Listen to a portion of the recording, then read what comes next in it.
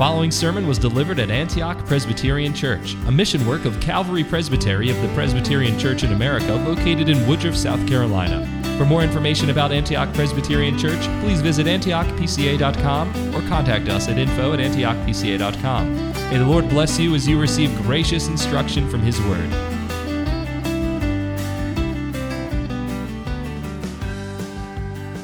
If you wanted to measure the power of an automobile or any kind of moving vehicle, a tank or a tractor or anything like that, how would you measure it? How would you describe the power quotient? You'd measure it in horsepower. Not cat power, that's not very powerful, but horsepower. You use horses to draw a carriage, so you'd use horsepower to describe the power of a car. Or if you wanted to measure the power of a source of electricity or some kind of other engine of some kind, there are different ways of measuring power, of demonstrating the power of the object that is under consideration. And perhaps even when you boys draw pictures of cars or make Lego creations of cars, you think about, I wonder how much horsepower this would need or this would have in order to accomplish the design for which I have made it. Well, you can test its load, you can test its limits, you can test its capabilities if it's a real-life machine or vehicle.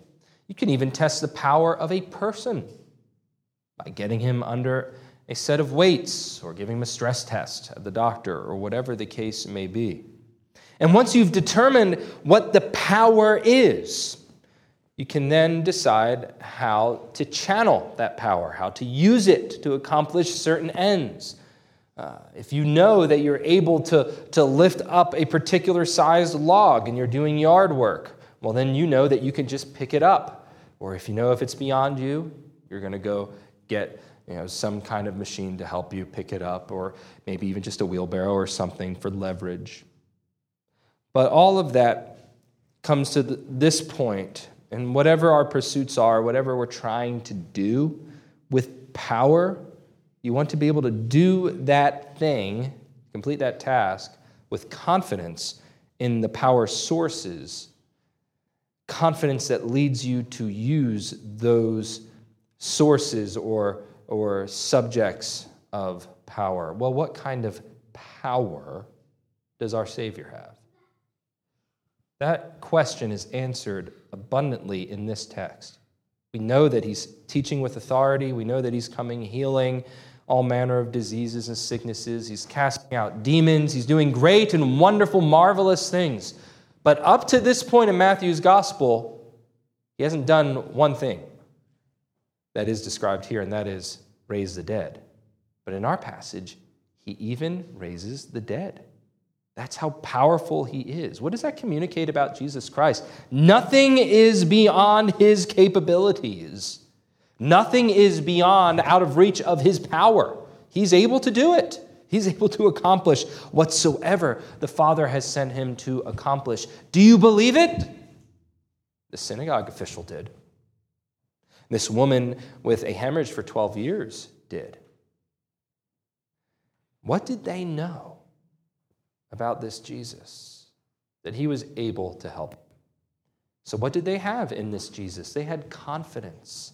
They had faith. And what Matthew shows us, as he gives us this picture of Christ's immense and totally sufficient power, what Matthew shows us is that new life is received through faith in Christ the King. Matthew's been giving us a picture of Christ as King, philosopher King, sage King, wise King, healer King, redeemer King, all Savior King, reformer King. And now we see that through faith in Christ the King, this King, new life is received, indeed only through faith in Him. And that's the big idea of our text tonight.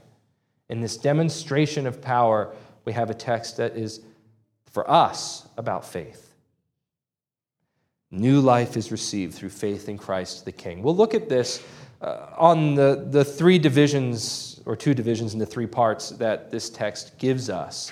And we have these three scenes, where He is at the beginning, after disputing with Pharisees and the disciples of John the Baptist in verses 18 and 19. And then where he is along the way in verses 20 through 22. And then once he gets to Jairus' house, or the synagogue officer's house, in verses 23 through 26. We're going to break down the text that way. So the first heading then is asking for a miracle, verses 18 to 19. Second heading, approaching in secret, verses 20 to 22. And then third heading, awakening from the dead, verses 23 to 26. Asking for a miracle, approaching in secret, awakening from the dead. Asking for a miracle, what Jairus does. In verse 18, look at it with me. While he was saying these things, engaged in this disputation over who he is and what he's doing and how his disciples behave in the world, as he's saying these things to them, his disciples, the disciples of John, perhaps even to some Pharisees who are in the mix, a synagogue official came and bowed down before him and said, "My daughter has just died, but come and lay your hand on her and she will live." We know his name is Jairus. I want you to consider a couple things about Jairus. What's going on in his life? His daughter has just died, Matthew tells us. Mark and Luke give us a few more details, not at all contradicting Matthew, but his daughter, at the very least, is on the verge of death, is about to die, and he knows she's about to die. She's all but dead, so to speak. So what does he do? Look at how Matthew characterizes this man. He came and bowed down before him, just as the leper did at the beginning of Matthew chapter 8. He came and bowed down before him and said, "My daughter has just died, but come, lay your hand on her and she will live." He expresses faith in Jesus while assuming the posture of a devotee, or at least of somebody who's rendering honor, due honor and respect to Jesus. What does this picture? A child dying and then coming to the Lord in a posture of devotion. What does this call to mind? How is Matthew describing Jairus? He's describing him, be it Matthew's intention or not, certainly the Holy Spirit's intention, describing him in very Job-like terms. Modesty, humility, and great faith. What did Job do when his children died? He rent his garments, he bowed himself to the ground, and worshiped the Lord who had given and who had taken away. And so too, this man, Jairus, is pictured for us as coming to Jesus as his daughter's dying, or having just died, bowing down to Jesus and honoring him by seeking his help in his desperation. He seeks the Lord and help under affliction. What great faith he has. Now, this faith is not a perfect faith. Notice what he asks Jesus to do. He says, "Come and lay your hand on her and she will live." Now, why do I say this is not a perfect faith? Well, we have a picture of perhaps perfect faith a little bit before here in Matthew chapter 8, when the centurion comes. And when Jesus says, "I will come and heal your servant," what does the centurion say? He says, "I'm not worthy for you to come under my roof, but just say the word and my servant will be healed." And when Jesus heard this, he marveled and said, "Truly I say to you, I have not found such great faith with anyone in Israel." Indeed, that is the case. Here, what Matthew's doing is setting up a comparison. Yes, Jairus has great faith that Jesus can even raise the dead, but it's not quite as strong as the centurion's. Nevertheless, there's no good reason to allow a weak or imperfect faith to prevent us from coming to Christ with our every need. Jairus didn't hesitate. He didn't falter. He didn't stumble. He might not have had as great faith as a centurion, but the object of his faith was the same, wasn't it? Jesus. And so you might consider those around you, these great giants of the faith who seem to be able to bring everything to the Lord in prayer. And you might be setting yourself up in contrast to them and think, "Man, I just don't have faith like that. Yeah, I believe in Christ, but surely he doesn't want to hear from me, does he?" No, of course not. That's not the case at all. Jesus welcomes Jairus and responds to him. What does he do? He gets up and goes. Jesus got up and began to follow him, and so did his disciples. Don't let a weak faith prevent you from coming to Christ for help and for aid in times of affliction. Rather, let us study to strengthen our faith and to inform our faith. And thus Matthew gives us the account that follows here. Here, this man asks for a miracle. Are we to ask for miracles as well? I wouldn't say so. We don't ask for the Lord to return to us those who have gone on from this life. That was for a very unique time in Christ's earthly ministry where that would have been appropriate. But we do ask for great, priceless things, don't we? Things difficult, even impossible to obtain apart from the help of our Savior. We ask for the Spirit's consolation in our troubles. We ask, as we discuss in Sunday school today, we ask for peace of conscience and forgiveness of sins. We ask for the assurance of the Father's love for us. We ask for evidences of saving grace, not only in our own lives, but in the lives of our relatives. Brothers and sisters, do you bring such bold and great requests before our God and to the throne of grace? Do you bow yourself before the Lord of glory and say, Father, come. Christ, my Savior, come. Grant to me this that I'm seeking, peace of conscience, evidence of saving grace, assurance of love, even spiritual life from the dead. Well, in verse 19, we see Christ's purposes in coming. Jesus got up and began to follow him, and so did his disciples. Why does Jesus get up and go? Why does he immediately respond to this man's request? I've already hinted at one. One is to demonstrate, to prove his immense power, that he's able to do what the man has asked him to do. There's no hesitation here. There's no, you've asked me something, I'm not sure I could do that, or I can't do that for you, Jairus, I'm sorry. There's none of that. Immediately gets up, and he goes. But the second purpose that he has here is actually to strengthen and to confirm Jairus' faith. He recognizes that the man's faith is weak, that he's not just asking for a word. He doesn't have great enough faith in Christ for that. He believes Christ has to come and actually touch his daughter to get her to rise from the sick bed and from the deathbed. But Jesus doesn't reprimand him or anything like that. Rather, he sets off to strengthen his faith, and he brings his disciples along with him that they might bear witness to it. And the remainder of our passage shows us how Christ accomplishes his twofold aim here, to demonstrate his immense power and then to strengthen and confirm the faith of this synagogue officer, this Jairus. And actually what he does along the way accomplishes both of these aims, doesn't it? What we see now in verses 20 to 22 in the approaching in secret part of the passage, where this woman with a flow of blood, a hemorrhage, a mysterious disease that Luke tells us no physician could solve over 12 years. When this woman comes up to him, what do we see?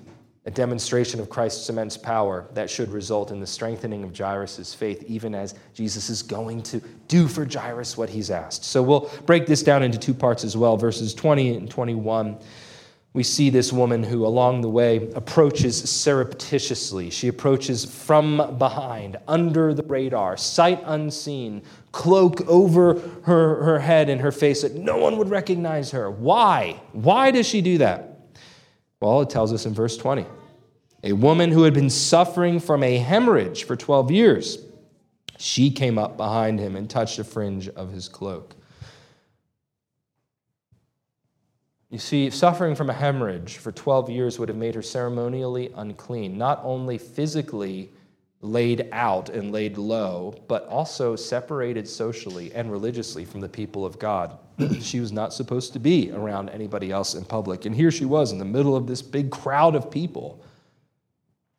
Of course, this rabbi wouldn't want her to come into contact with him, but she believes beyond a shadow of a doubt that if she just touches the tassel that dangles off the corner of his outer garment, then she'll be healed. Why would a woman presume to come to Jesus for this healing? Why?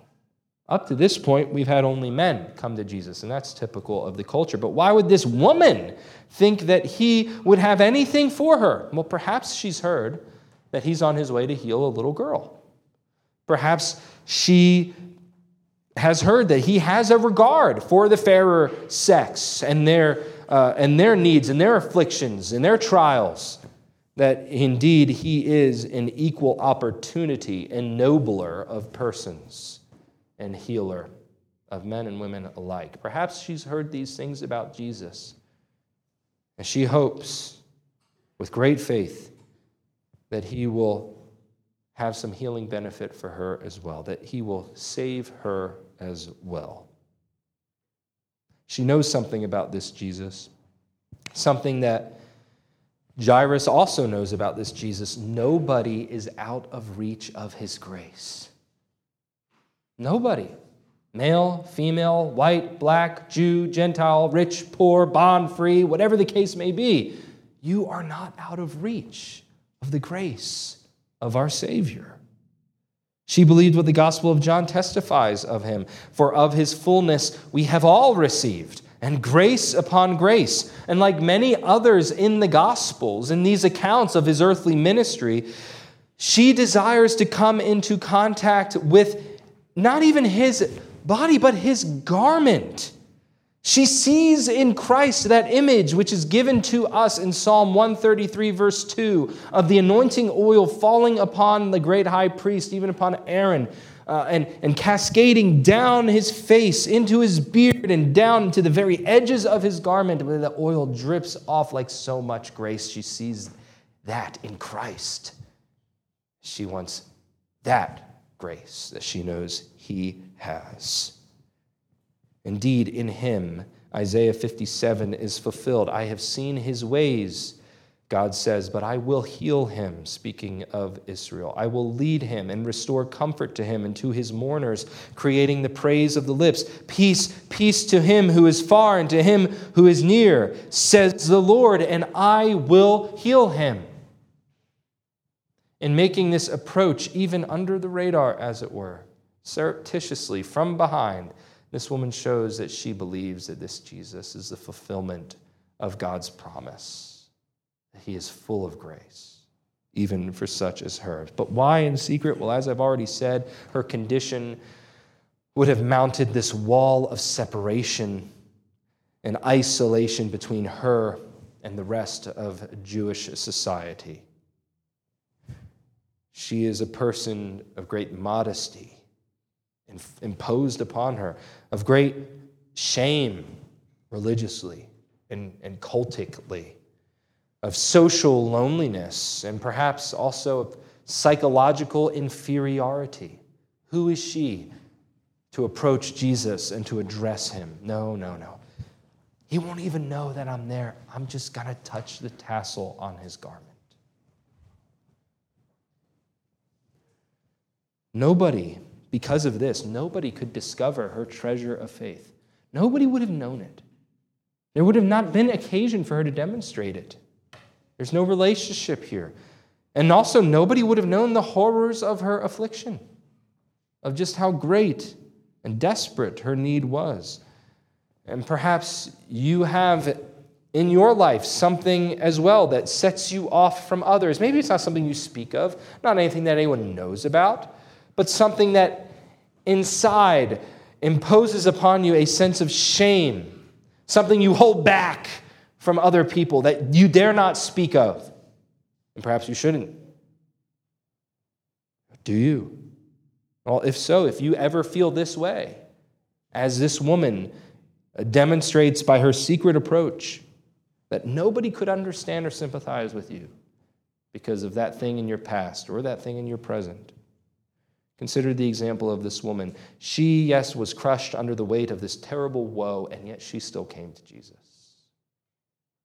She did not stay at home. She heard that he was on the way, and she went to meet him. And she was commended for it. Look at what he says. Jesus, turning and seeing her, said, Daughter, take heart, take courage, be of good cheer. Your faith has made you well." And at once the woman was made well. What does this tell you about our Savior? We've considered quite a bit about her.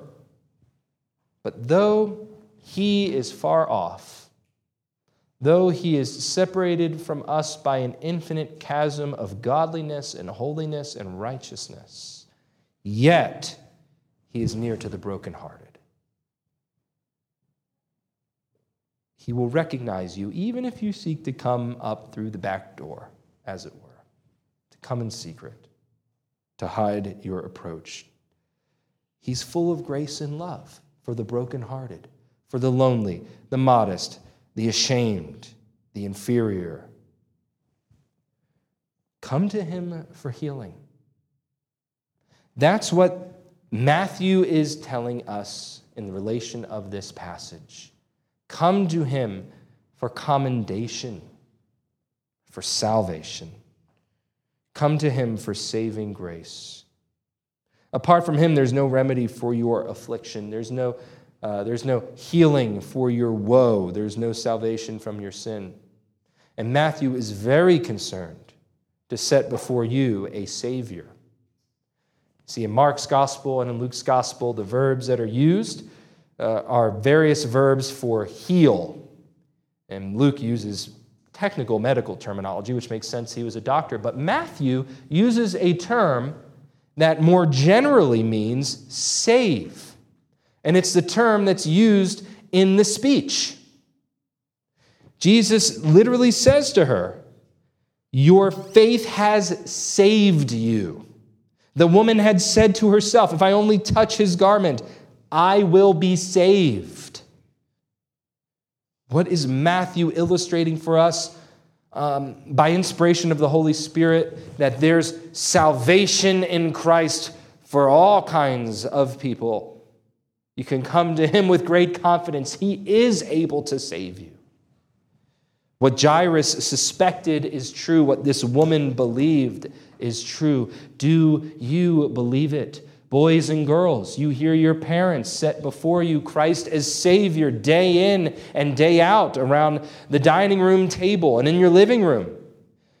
Brothers and sisters, you open your Bibles and you read of a great Savior. Do you believe him to be able to save you? Indeed, he is able to save you. And he's able, fathers and mothers, to save your children. And he's able, young and old, to save your brothers and your sisters, the most shameful people you know, the most lonely people you know, if they but come to him, if he but draws them by his Spirit. Well, in verse 22, she's healed. Jesus pauses his journey. He speaks with twofold revelation. I've already said he speaks of her. He commends her. Your faith has saved you. He calls her a daughter, but he also says something about himself when he speaks here. He speaks for her benefit, to end her fear. He speaks for Jairus, to strengthen his faith. He speaks for the disciples, to instruct them. Daughter, do not fear, be of good courage. Jairus, look what I can do. Surely I am going to save. Disciples, nobody is beyond me. Nobody is beyond my saving power. He speaks also to correct her for hiding away, to correct her perhaps misconception of who he is and what kind of rabbi he is, that he will not scorn her, he certainly will not ignore her. He speaks also, interestingly enough, we see this more clearly perhaps in Luke and Mark's Gospels, he speaks also to give some time for Jairus' little girl to die. Now, why would he do that? He does this as well in the incident with Lazarus, his friend. But we're told in Mark and Luke's Gospel that she actually dies while they're on the way, shortly after or right during his pause to deal with this woman who's come for healing. Well, only to demonstrate his power all the more. Remember, he's proving something about his power even as he's strengthening the faith of those around him. And this faith, he tells us something about it. Your faith has made you well. That faith is precious, that it is the conduit, the instrument by which this woman would receive a benefit from him, that it is powerful that it is indeed necessary, indispensable. You must have it. Without this faith, even if she were to be healed, her physical healing would be but a temporary comfort. It is only by faith that this is made good. It is only because she is called daughter and brought into the family of God that there's any real benefit to being healed and being able to come now into worship and be restored to the household of God that is Israel. And Jesus tells us something then about adoption. Indeed, this is the source of all spiritual consolation and courage. Why can this woman take heart? Because she is daughter. Through faith, she's been brought into the family of God. And then finally, with his power proven in the woman's restoration to full health, having demonstrated the measure of his power, now he magnifies the measure of his grace by his words. Imagine hearing those words drop from the Savior's lips. Daughter, take courage. Your faith has made you well. What gracious speech is this? That he can tell you something about that which is at the root of your very being, your beliefs, your faiths, your trust, your confidence in God. Now, the next scene only further proves his power and magnifies his grace, as we've just considered along the way. In verses 23 through 26, Jesus finally gets to Jairus' house. And when Jesus came into the official's house and saw the flute players in the crowd and in commotion, noisy disorder, he said, "Leave, for the girl has not died, but is asleep." And they began laughing at him. I think the King James puts it, mocked him to scorn. But when the crowd had been sent out, he entered and took her by the hand, and the girl got up. The news spread throughout all that land. This final scene is interesting, isn't it, in verse 23? The details that were given, it's characterized by the shadow and the cacophony or chaos of death. Jesus enters into a kind of pandemonium. You see, at least since the time of Jeremiah, we saw this a little bit in chapter 16, but there are clearer passages even in Jeremiah of scenes of mourners, professional mourners, wailers, coming into homes where there's been a death and carrying on. And they were hired to do this. This was kind of their thing. Whether they're hobbyists or paid professionals, they would be booked to come and to put on the show, perhaps to distract the family, to comfort the family. In Greek culture, not Jewish culture, in Greek culture, there would be instruments involved to scare away evil spirits. So there's a hint of superstition in here as well. But whatever the case may be, this loud lamentation by flute and pipe, as well as by human voice, was customary in Israel. And it was a kind of music, not a music that would soothe, not like what David played before Saul. But this would be the kind of music described here in noisy disorder. Kind of music you see in a scary, or you hear in a scary movie. When something bad's about to happen, it causes you anxiety. It reminds you of death. That there's a ringing in death, a cacophony, a disorienting sensation when we think of death. And that's the scene that Jesus comes into. And notice the first thing he does. In verse 24, he said, "Leave." The Lord of life casts out all characterization of death. He casts out the clouds of chaos.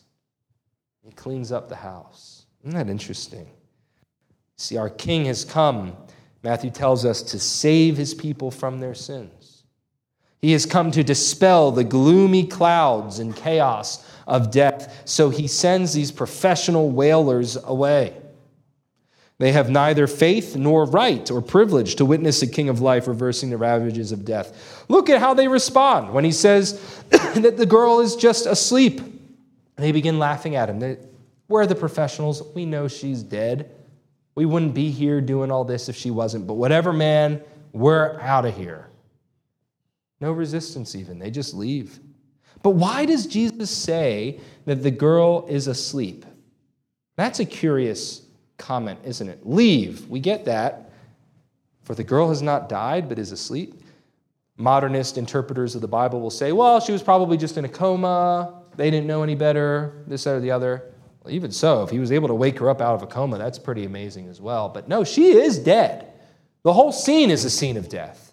Matthew and Mark and Luke are all very clear that this little girl has died. So why does Jesus say she's sleeping? He's doing a few things here. First, he's making a profound theological comment, which we confess in the shorter catechism. What happens to believers when they die? Well, our souls are translated into glory, but our bodies, what?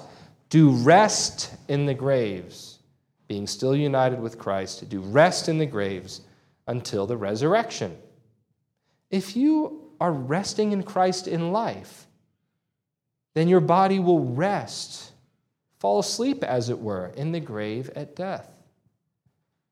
The sting is taken out of death a bit, isn't it? Because when we go to sleep, you expect to wake up.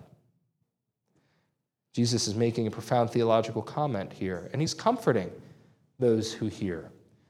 Jairus' wife and Jairus, they're present in the room during all of this. They're not cast away. They're listening intently to what Jesus says. And when Jesus says she's but asleep, you can imagine a mother's heart lifting at that, being heartened. And so too for us. Naturally speaking, the separation of soul and body is a very scary prospect, and even many believers shake and tremble on their beds as they near that moment, sobering as it is. But remember what Christ's words are in this instance and in others besides, that at death we but sleep in the body, our souls being still conscious with God in paradise. He gives us instruction for our comfort, brothers and sisters. He teaches us not to fear death. Even now, before his resurrection, he's removing the sting, as a great physician would, removing the sting of death out of the scariest experience that we will ever undergo. And then in verses 25 and 26, finally, after speaking and instructing and casting out the forces of death from the scene, we see his immense power, his unlimited power revealed. When the crowd had been sent out, he entered and took her, grasped her by the hand. The idea is that he grasped her hand and pulled her up out of bed. And the girl got up. Now, Mark and Luke give us other details of Christ's, by a word, waking the girl up and her spirit rushing back in, being reunited with her. Matthew is much more terse, much more quick and to the point in relating the action. And the action, as Matthew gives it to us, is this expression of power. Christ extending his hand, coming into contact with dead flesh, and then raising it up to life. With a touch, he restores her to life. In this, Jesus, our Savior, shows not just power over death, but great significance, especially in light of what had just happened along the way with the woman, with the defiling hemorrhage. Jesus is so much greater than the great high priest of Israel. He who was to be the tip-top agent of life in the religious life of the people. Jesus, he outranks him infinitely so. He's above the infection of death's defilement. Indeed, he has the power of an indestructible life, the author of Hebrews tells us. And so when he comes into contact with defilement, with leprosy, as we saw in Matthew 8, and then with the defilement of this woman, it goes away. He doesn't get it. When he comes into contact with death, it's not that now he's defiled, no, but death is turned about face. This is the glorious report we bear in our lives. We see in verse 26, this news spread throughout all that land. Of course it did. This is amazing. And so too, as Christians, we have come into contact with the living and reigning Lord, who raises us up out of spiritual death, out of our sin and our trespasses and our transgressions, who says but a word, who gives but a touch, and we rise. so does the report go out of us that we have been raised out of darkness and into light. All other supposed power sources of life are indeed powerless. Nothing else, no one else can do what Jesus has done in this passage. This will be the only account that Matthew gives of a resurrection, of bringing somebody back from the dead. But we see Jesus do this at other instances, in John's gospel in particular, in doing it in public, in raising the young demon-possessed lad who seems to have died in Nain, and then also calling Lazarus out of the tomb. Christ alone has the power to do it. Christ alone is our hope and our stay. Christ alone is our recourse, then, in all of our needs, for all of manner of salvation. And Matthew shows us that in order to tap into, to come into contact with, to leverage, if you will, to put it crassly, to leverage the power of Christ, what is needed? Indeed, faith. New life is received through faith in Christ the King and through faith alone in him. In Christ's saving of the sick and the dead here, we behold his limitless power. And in his words, we hear of his infinite grace for sinners. So let us receive then in ever fuller measure the new life that he alone has power and grace to give. And let us do so through faith, which like an open hand receives some good thing from our Lord and our Savior. That's what this text compels us to do, to come to the King for life. Let us pray. O Lord, our God in heaven, we bless your name and we thank you that you have indeed given us life in Christ, that you have made this promise to your people to come and to heal them of their affliction, to remove from them their woe and the defilement of sin, and to grant new, even resurrection life. We thank you for the mighty deeds of our Redeemer, the Lord Jesus Christ. We thank you for the record of them so carefully and so beautifully composed. We thank you, Lord, for the Spirit who even now is enlightening our minds in the knowledge of this Christ and making intelligible to us these words that you have inspired.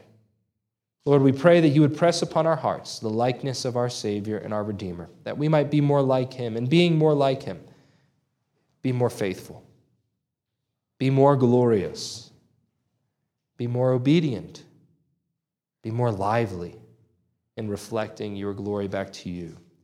We dedicate ourselves now to your service for this week ahead.